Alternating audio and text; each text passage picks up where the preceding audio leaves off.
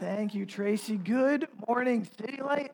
It is so good to be with you guys this morning. I'm excited for two reasons. Reason number one, it has been since February that I have been able to preach in front of a live congregation. And as a preacher, it kind of drains you when you don't have people face-to-face that you can preach to. So I'm excited about this morning. Secondly, I'm just excited to be back. I first got to come down here before you guys launched for one prayer night. And then I was sent to City Light, Kansas City to help plant that.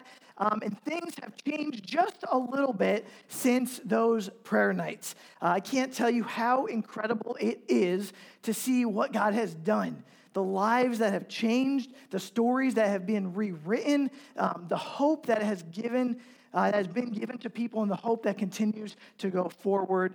And he's still rewriting new stories. It's absolutely incredible. So to be back and see just the prayers that have been answered has been amazing. So quickly about me, Jesus saved me at a very early age, about the age of 5. But while I had all of him, he did not have all of me yet. He saved me and is continuing to save me from my selfishness, from having a hard heart towards people, and he keeps saving me from having my own plans in life. And he's called me from my own plans to a life of investing in people, and I am completely sold out for him now. Like Tracy said, I'm originally from Pennsylvania, not Ohio. Went to school in New York. I went to spend time in Omaha for a year with City Light Omaha. Then I went to City Light Council Bluffs for a year. And then I went to City Light Kansas City, and I've been there for 2 years. And Jesus continues to rewrite my story in a way better way than I ever could have written it. In part because I got to marry my beautiful queen, Sarah, 2 months ago. And no, if you're wondering, having our wedding season in a pandemic, thank you. No, having our wedding season in a pandemic is not what we dreamed of, but Jesus is still good. We were able to have a small little ceremony. My family was able to drive out for that from Pennsylvania, and we have the hopes of a larger celebration down the road. But before I married my wife, we took premarital counseling. And premarital counseling just provided us an opportunity to have open, honest conversations prior to marriage about real-life topics with the help of someone who had experience. However, there was one thing that I was not warned about, that was not covered in premarital counseling, and that was the steep learning curve when it comes to sleeping in the same bed with another person. It was not talked about at all. Nighttime is my prime time. I come alive at night. Sarah, on the other hand, goes to bed at a nice early time, 9:30, average. She goes to bed early and she rises early. And I'm wide awake in bed, I have 1,000 thoughts going through my head. So that's one reason that it's different. 2, there have been territory wars in our sleep over space and blanket possession. And that has led to many restless nights and tossing and turning. All this to say, there have been sleepless nights trying to figure this whole marriage thing out. Now, in your life, it may not be because of shared space, but I don't think I'm the only one that struggles with getting restful sleep at night. And I'd venture to guess, also like me, there are more prominent causes to sleepless nights that we experience.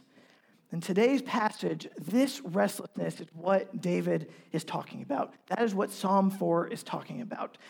If you haven't, go ahead and open up to Psalm 4, and I want to set the stage a little bit this morning.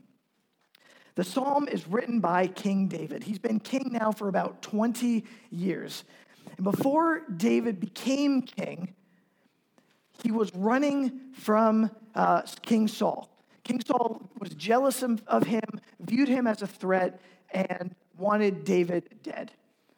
Now, David is king, and now his own son proclaims himself as king, conspires against him, and also wants him dead, his own son.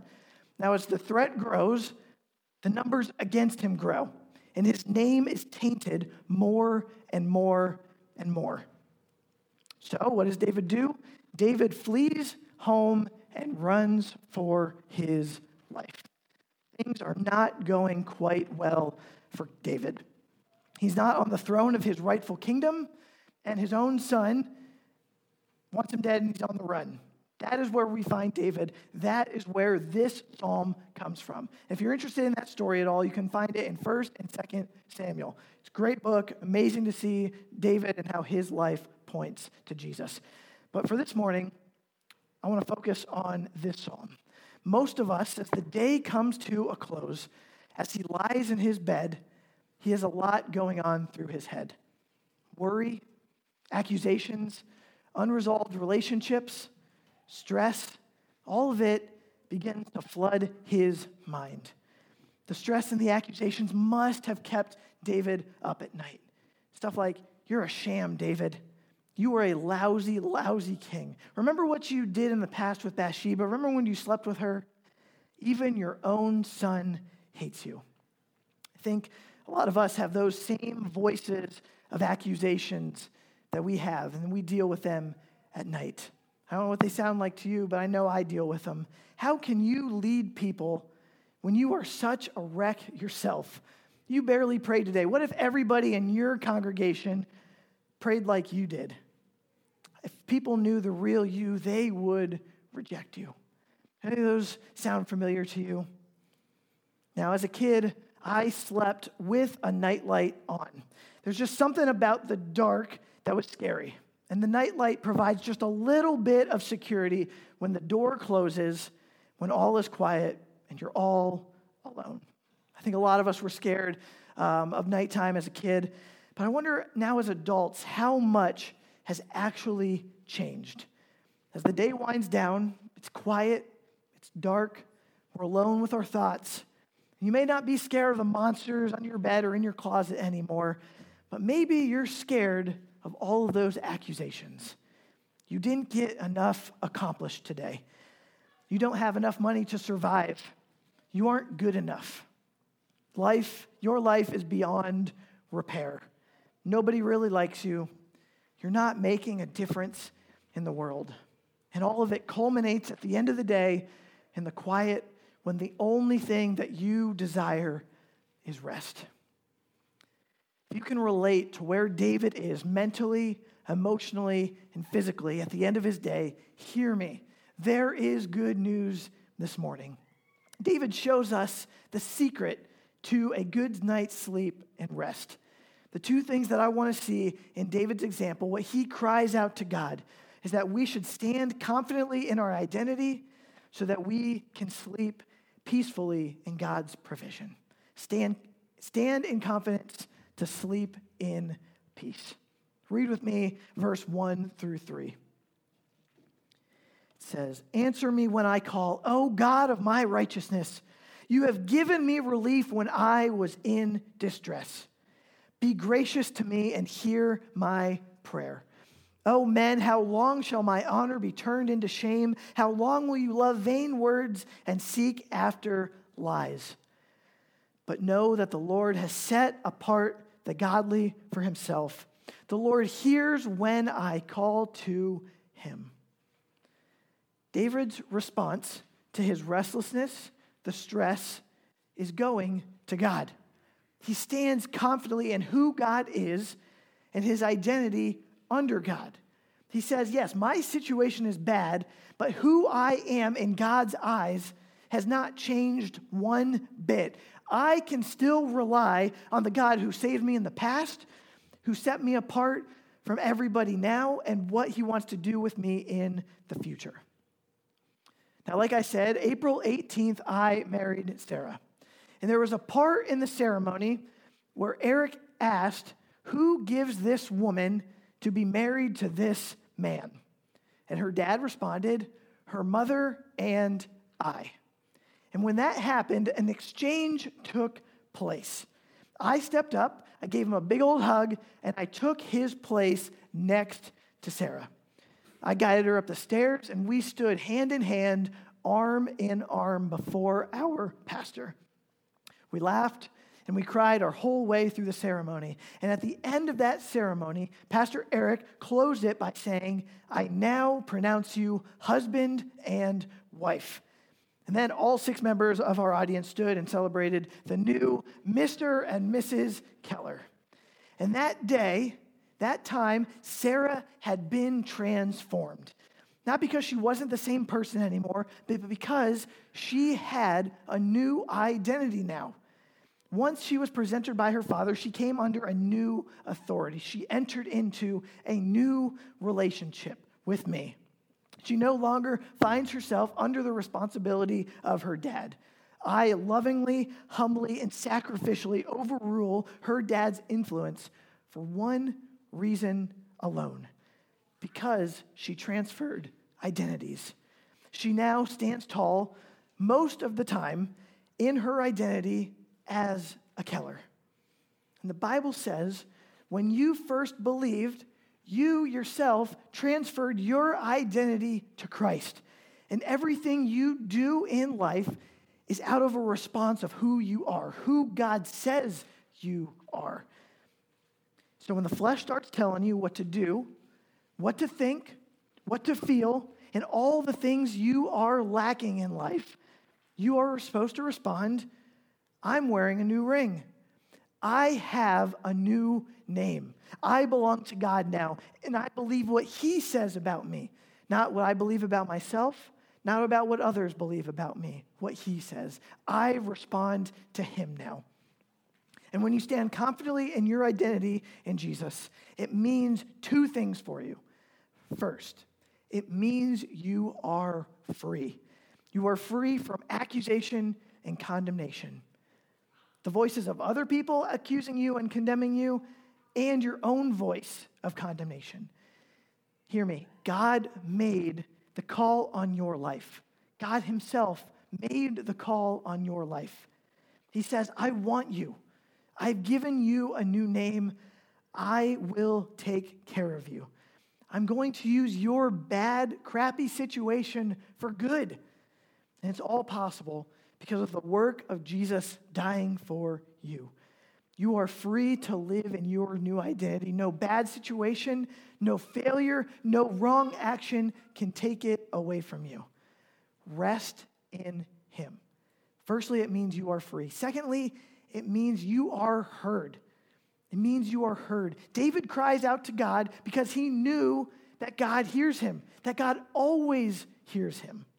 When your identity is found in Jesus, God responds to your prayers. I'm going to ask you this morning, do you know that God cares about you? Do you know that? Do you know that He wants you to talk to Him about all of your thoughts and all of your feelings? Do you know that He actually listens to you and He answers your prayers according to what is best for you? He cares about you. He is interested in more than just the highlights of your life. He cares about the hard, lowly times as well.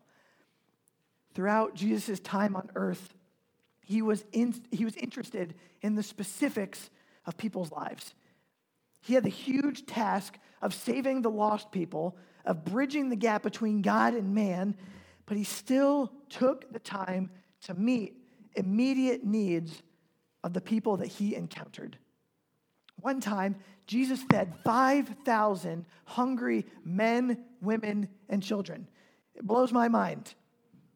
One meal in the lives of so many is one small, minute detail. But in this amazing story, we see His care to provide a simple meal, one simple meal in the lives of all of those people. He cares. And He gave us emotions. He gave us feelings to care deeply about the things that He Himself cares about. So what David does is, instead of distracting himself from the stress and anxiety of what he's feeling, he acknowledged the elephants that were in his soul, and he pressed in. City Light, this morning, would we be a people who return to Jesus time and time and time again, rather than check out in our anxiety and in our stress? Instead of distracting himself from the reality of life, David intentionally returns to God and calls out to him for help. David could have easily just gone to bed without pressing in and talking to God. He could have easily just replayed the situation over and over and over in his head. And he could have just tried to sleep it off and tried to forget about the whole thing. I want you to think this morning about what you use to distract yourself from the stress of life and going to God. I think if David were in our day and age, he could have binge watched a TV show to distract himself. He could have put in some more hours of work. He could have had a phone and social media to scroll mindlessly to distract him. He could have had friends to hang out with, parties to go to, substances to distract himself from the stress. Guys, I know our days are long. They're full of work, full of activities and spent energy, but we cannot distract ourselves from the stress. We need to press in and intentionally set aside time to return to God and process our hurts, our habits, and our hang-ups with our Savior. Here's what I think this looks like. 3 simple things that we can do. First one is practice mindfulness. Just practicing mindfulness just helps us realign our hearts and our minds to what God wants to do with our situations. Where do you focus best? Is it nestled up in your kitchen with a cup of coffee? Is it going for a run, listening to worship music? Find something that makes you feel close to God and focus your mind on Him there. Maybe that's when you're trying to sleep.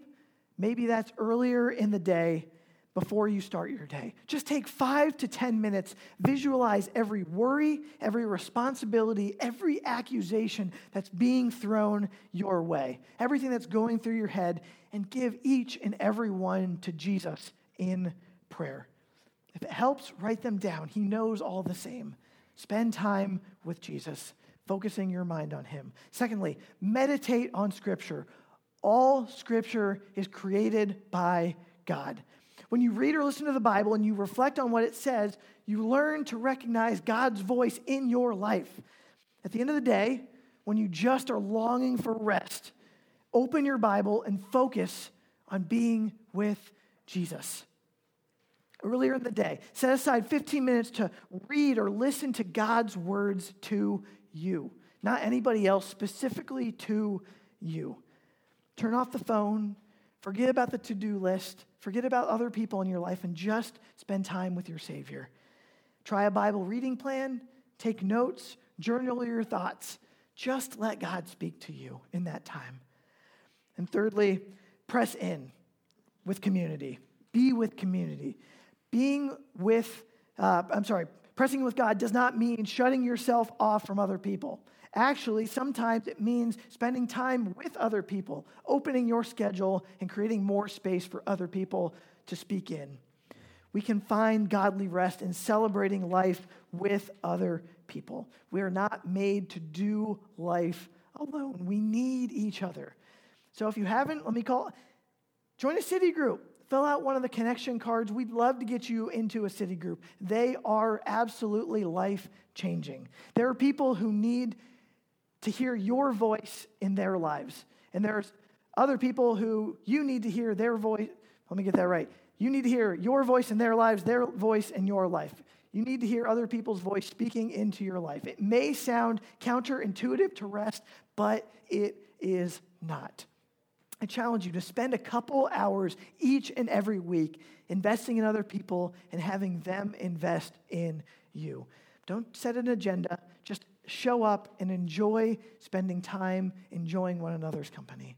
And afterwards, maybe write down something that God showed you during your time together. I pray against whatever fears that you may have against opening up and being vulnerable with somebody or with even God. When life is crippling, when we have questions, when we need help, when we experience loss and hurt and pain, would we sit and process with the God who cares and redeems us? Because we have nowhere else to turn than the God who is faithful yesterday, today, and forever, and gives us a new identity. So David stands confidently in his identity and returns to God at the end of his day. But at the same time, it doesn't mean that things are going to be fixed. It doesn't mean that things are going to be automatically wrapped up with a nice, neat bow. His problems and his emotions do not necessarily go away. But because David stands confidently in God, he can sleep peacefully as he rests in the safety and security of his Lord. Here is how he finishes the nighttime psalm. He says, "There are many who say, 'Who will show us some good?' Lift up the light of your face upon us, O Lord. You have put more joy in my heart than they have when their grain and wine abound. In peace I will both lie down and sleep, for you alone, O Lord, make me dwell in safety." David has been freed to sleep easy at night. David notices that everyone against him wants more and more and more. More wealth, more power, more control, more approval. And they don't find their identities in God. They mock, they doubt God's goodness, and they cannot see God's glory. But David has a passionate, emotional response to the greatness of God that he is seeing and feeling in that moment. Instead of becoming emotionally bitter from all that he's experienced, he becomes emotionally explosive in praise to God. I want to ask you this morning, did you know that worship isn't only for God? When you worship God, yes, it brings pleasure to God, but it also does something for you. There are benefits for us that come from being in God's presence in worship. In a later psalm of David, Psalm 16:11, he praises God saying, "You reveal the path of life to me. In your presence is abundant joy. In your right hand are eternal pleasures." Worship brings joy. Being in God's presence lifts us up emotionally and brings peace to our lives. Sometimes when joy has escaped us, it's time to start worshiping. When life has crushed us, it's the time to start worshiping. When the enemy has robbed us of happiness and brought us down, it's time to start worshiping. King David ran to praise God because he knew where his joy was found. In God's presence is fullness of joy. Not just a little bit of joy, all the joy you could possibly imagine. So if you want rest, if you want to be lifted up, go to Jesus. Sing to Jesus. Say nice things about Jesus. Tell Jesus you love him. We don't find joy looking for joy. We find joy by being in an environment of joy. And we have control of that. Because we know Jesus, we can create that environment of joy because we know everything that Jesus has done for us. Well-known Christian author C.S. Lewis said it this way: "Joy is the serious business of heaven." Joy is the serious business of heaven. You can't live in the environment of the sun and not be hot. You can't live in an environment of the cold and not get chilly. And you can't live in the atmosphere of God and not have joy. David's heart is full of praise towards God, so much so that there is no room for any bitterness. There's no room for any fear, for any anxiety or hatred to dwell in his heart. His delight in God has swallowed up any selfishness, any self-pity of his situation, and any bitterness and anxiety. And I love how he uses two comparisons here, grain and wine. Grain was the main economy for the Israelites at the time, and wine was a symbol of blessing and prosperity. David is saying here, God, you give me more joy than when the economy is booming and when the wine is freely flowing. I have more joy in one ordinary day than all of my enemies get in all of their shopping sprees. That is what David is saying here. At the end of his day, lying in his bed, even in the span of just a couple minutes, mentally, emotionally, spiritually, David's attitude has completely shifted as he rests in all that God has provided him. City Light, This is the attitude I want us to come back to at the end of our stressful, hurt, broken days. This is where rest is found. Even in David's lowest time, at the end of the day, he was ready for peaceful sleep because God has put his life back together and put gladness in his heart. Everyone else is looking for more, and David has found more than enough in his Savior. And this is how to hit the stack like a believer. Have you ever thought about how crazy the concept of sleep actually is? I've been focusing on this, preparing this sermon. It's crazy to me. When God created us, he thought of this crazy, unconscious state that the body goes into. We go limp in order for it to renew its energy. Some parts shut down, other parts stay active, but in the end, it's restful, and we have more energy when we wake up.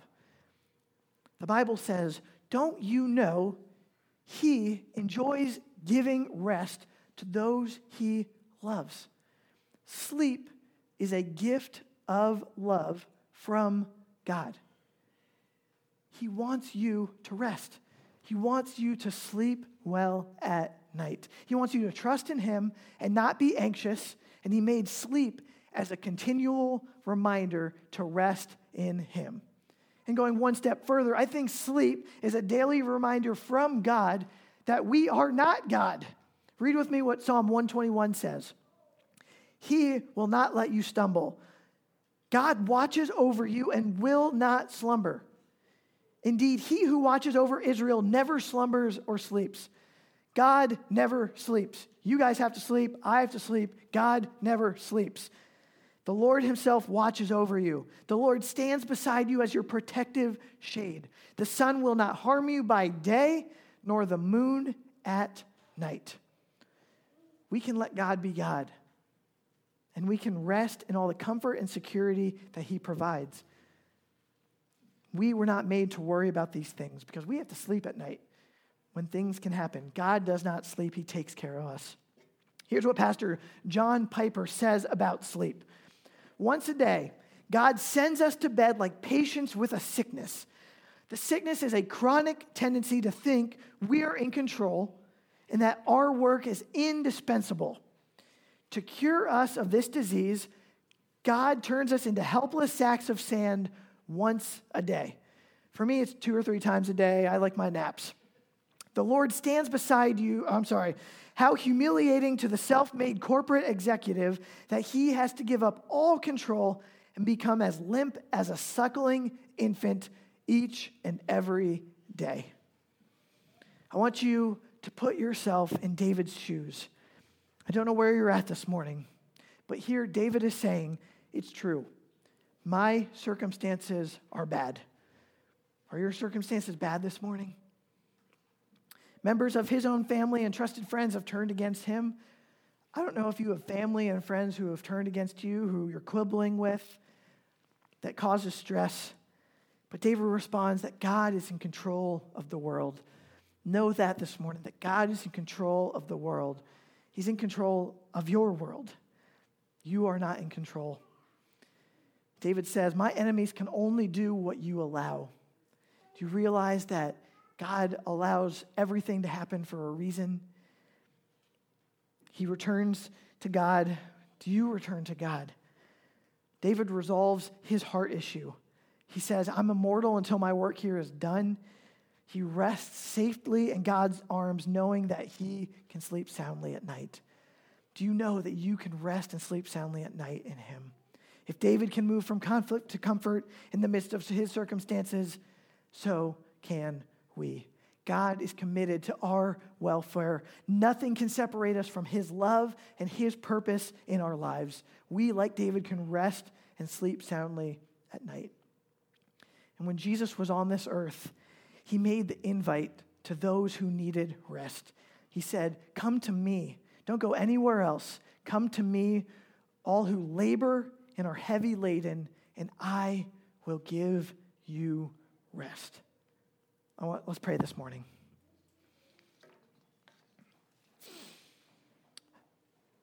I want want you to just listen to the voice of Jesus in your life. Asking, are you tired? Are you worn out? Are you burned out by working to earn God's favor?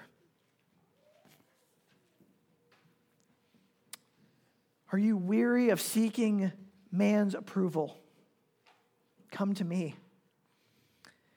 Get away with me, and you will recover your life. Don't avoid the anxiety. Press in.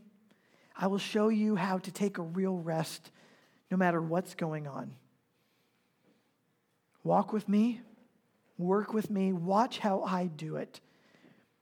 Bring all your feelings. Bring all your hurt. I care about those. Bring them to me. Learn the unforced rhythms of grace. I'm not going to lay anything heavy or ill-fitting on you. Keep company with me, and you'll learn to live freely and lightly. I want to speak to the people who may have never truly rested in Jesus before. Not just a good night's sleep, but soul rest. He's inviting you to exchange the burden and give you rest. He wants to take your heavy burden of anxiety, of shame, mistrust, the weight of everything that you have ever done bad. And he offers you in exchange the easy and light burden of simply trusting him. He does all the work, and he gives us all the rest. His work has fully addressed our sin problem, but he also provides the supply of every other need we will ever have in this life, especially sleep. And again, all we are required to do is trust him. Believe, abide, and follow in his steps. That is the light yoke that Jesus calls us to put on so we can have the best sleep ever. Jesus, we ask for this rest. We live in a world that is busy, that is tiring, that demands a lot.